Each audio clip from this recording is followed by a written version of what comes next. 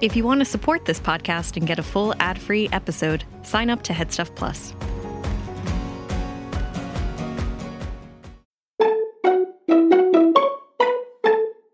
Breaking news, the improvised news show hosted by me and Mark Canton is back on Friday, June 16th in the Pearse Centre on Pearse Street. It is a fantastic night of live improv featuring some of your favourite performers from this show. It's a BYOB event and tickets are available now from Eventbrite. Follow me at Phoning It In Show on Instagram for more details. Thanks. I'm going to move on to another call now. My next caller, Bill, is an archaeologist who thinks he's discovered a magical artefact. Bill, where are you? I'm in the deepest recesses of Meath. Meath, okay. And what is this magic artefact you've discovered? Well, I mean, a discovery like this comes once in a lifetime. Wow. We were digging really recreationally. Right. It was a Saturday. I was actually off work. Yeah. Separate from your archaeology work. You were That's what I mean, yeah. Just dig. Do a lot of archaeologists do that just for the crack? Just have a bit of a dig? You'd never not bring a shovel. Wherever you go. Yeah, wherever you'd go, you bring a little shovel with you. So I was there with my wife. We were having an argument. And I tend to dig when I get stressed. Okay. And sure enough, I heard the inimitable thonk of metal. And that must be like the sweet sound for an archaeologist like yourself. When you hear that thunk, you know you're onto something. Yeah, good. I mean it's the sort of Pavlovian effect on any archaeologist. You get fully aroused. Yeah. Whenever you hear metal on metal. Yeah. Which is why I never visit a factory. Oh God, no, that'd be messy. No, and I believe I've found a very, very, very old car. Right. Dating back to the early 80s, I'd say. The early 80s? Yes. Okay. 1980s. Have you uncovered... Chaz and Dave, space hoppers. That sort of thing. Oh, yeah, that era. Yes. Yes, sorry. I'm just trying to familiarise you with the time zone. The 80s, yes. Yeah, I do remember. Before your time, I imagine, Dave. No. I'm a child of the 80s. Not a Chaz and Dave fan. Nothing against them, just not familiar with their work. Fair enough. Yeah. Have you uncovered the rest of the car now? We're down to the bonnet. Okay. But unfortunately, we also found plans for a road that was been planned to go directly through the car. So those bloody tree huggers down at the planning office have sort of tied themselves to the car, right? So that we cannot excavate anymore. Okay, so pillars and such. They got word of the car, the discovery of the car. Yes. While you were digging it out. They got word of the discovery of the road. The fact that the road was going to be built. There was a planned road that they forgot about. Oh, it was forgotten about. It was a forgotten plan for a road. Oh, okay, and then it was a Navan bypass. Right. It was actually a bypass to the bypass. Yes. Which would mean a complete circle around Navan. Yeah. So when you discovered the plans, they got wind of that and said, "We got to make sure that this doesn't start up again." I said, "Let's bury the plans. Let's pretend we didn't find them." Okay. But of course, some of the younger folk leaked it. Right, okay. To the press. The younger folk being? Well, some of the younger diggers we have. Oh, you have other people that help you? I've got young lads. Young lads. Slaves. Oh, okay. Well, you can't call them slaves nowadays. The interns, I think. Yeah. Well, I want to bring on a rival archaeologist, Dan Kelly, who says that you stole his research, that he's been looking for this car for a long time. Hello, Dave. Thank you very much for having me on your programme. Yes, I am a historical automobile archaeologist. Right. And for years I have been searching for this particular car. It is a Volkswagen Beetle. So when your other caller there, I won't give him the dignity of remembering his name. Bill. Whatever his name is, Bill, whenever he found the particular car, and the thunk was actually the hollow boot of the car, which is, as we all know, is in the front of a Volkswagen Beetle, but it's fabled to have driven around the hills of Meath for a number of decades before the 80s and the 90s, and obviously it met an untimely end when it sank down, but we always thought it was stuff of legend. It was lost forever. Exactly. Yeah. And well, what made this Beetle so special, though? Because there was lots of Beetles in the 80s. There was. This particular Beetle... It wasn't able to like communicate with people or anything, was it? It was actually, yes, you're right. This particular beetle was capable of abstract thought. Oh my God. So I don't know if you've ever seen the film, the Herbie cinema series. film, Herbie. Yeah. That this car was actually the basis for that particular I film. never realised. And indeed, the reboot of the film Herbie, Fully Loaded, starring Lindsay Lohan in 2007. So this car is capable of abstract thought. It is still functioning, which unfortunately means it has been down there. Oh my God.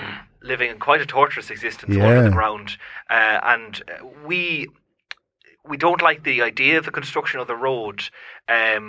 So I don't know, the lesser of the two evils would be really to leave the car down there in that kind of existence rather than bring it back up again.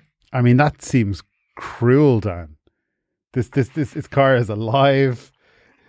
You're just going to leave it buried there? Well, look, we need to balance a few different things, right? Sure. There's rights and responsibilities here. Of course, the car has a right to live, to breathe, to be above ground. Yeah. But it also has the responsibility of upholding the county's historical architecture and heritage. And I think really on the balance of things, the car has to stay there. What do you think, Bill, now that you know that the car is sentient, or did you realise that already?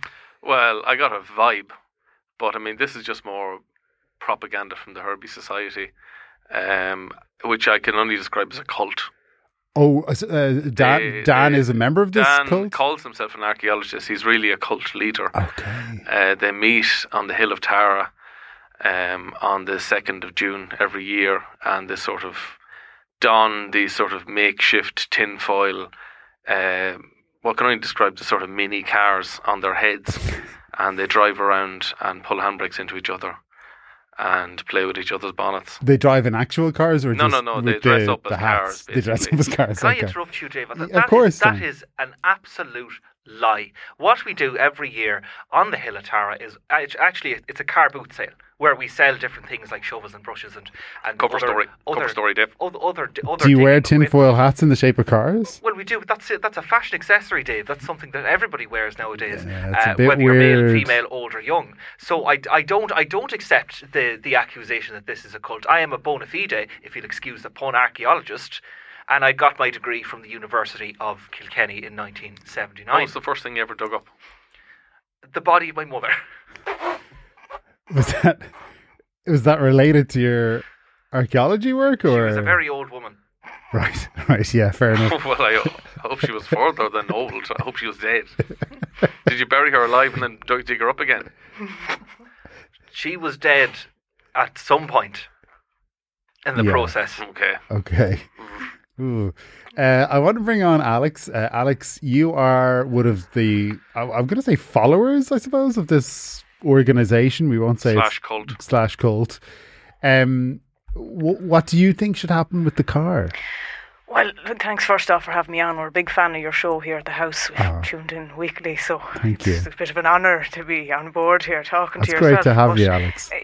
I think the things Bill are saying are ludicrous. That, what we do on the Hill of Tara is anything but a wonderful meeting of people. Now, my son did come home honking and, started to become sort of a car himself, but I think that's just, getting involved in the society. Are you not worried about that kind of negative influence on your son? I think there's worse negative influences out there. I think bringing him up to the Tower, there's a bit of fresh air involved as well, that it's just a great thing to see, Yeah, but we've got a car that's acting like a human, and now we're going to have humans acting like cars. Where does it end, Do they have to have different bathrooms?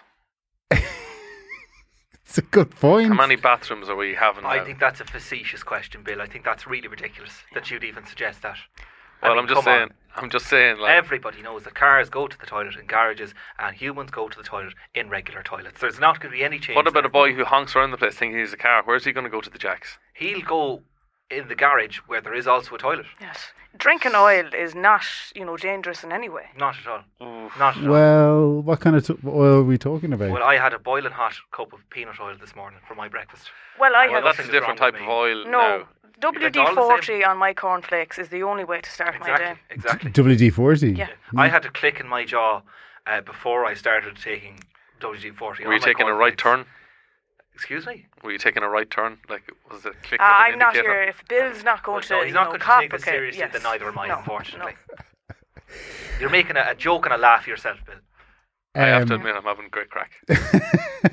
Alex, what do you want to see happen with the car? Do you think it should be taken out? Well, I think there's a bigger problem here, is that the car is, unfortunately, thanks to Meath County Council, due a massive fine because it's been parked there for over 30 years at this stage. Jesus, that's going to add up. And I think doing that is really going to result in a huge fine to a family that may not be able to afford it. Yeah. Yeah. Talking a tenner a day, really. Yeah, and like with that money though, what the council could do, I mean, they could build a bunch of bypasses with all the money. But who owns the car? We haven't discussed that. Well, I think the last legal owner of the fictitious version of this car is Lindsay Lohan. Right. And she has the cash. Okay. So if anything, I think... So by rights... If we're going to milk a cow, we might as well milk the biggest cow. And that's Lindsay Lohan. But I think it's completely unrealistic to expect a family to come out, because the fine, David, would be in the billions. And I don't know any family that can afford billions. The interest. Because the interest and all that kind of stuff. I think it's absolutely ludicrous to expect that. But also, the car, let's remember, was property. It wasn't actually... It's different. The law is different now than it was in the 80s. Okay. Why? I think you could own a sentient car there. I feel like you weren't expecting any questioning on that statement whatsoever. In the 80s, it was seen to be a bit of a character that the car could speak and have, its own human thoughts. Whereas now, it would be put into a museum. It wouldn't be allowed to be free. It'd be like an animal in a zoo. Yeah. It'd be held in captivity. Things were there. There was health and safety as well of the people around it and the car itself. And that didn't really exist in the 1980s. Back in the day, yeah. Well, Bill, do you think it belongs in a museum? I would like to see it freed. Yeah. I'd like to let it choose its own name. Maybe Herbie X. Right. Like Malcolm X. Yeah. Or do you think it's going to be like a civil rights leader or something? I'm not a civil rights leader, but definitely a sort of, maybe not a leader, but like maybe somebody on the sidelines cheering the civil rights on. Yeah. Like a selector. Yeah. Or coach. A sub. Yeah. Yeah. Okay. Well, listen, I want to thank you all. I hope the car can be dug out and you'll be able to bring it up to the Hill of Tara for your next meeting, maybe, Dan. Well, please God, we don't touch it at all, is what I would say. Yeah. And just before we go, I'd like to say and raise a question that our listeners can leave with thinking, what was Bill doing digging? Because I think he has secrets that he's keeping himself. Digging on his day off. I definitely do. Yeah. I'm not. Your gonna deny that. Your wife's okay, isn't she? She's grand. Yeah. She knows at this stage. She knows what. She knows the crack. Okay. All right. Thanks, Bill, Dan, and Alex for phoning it in.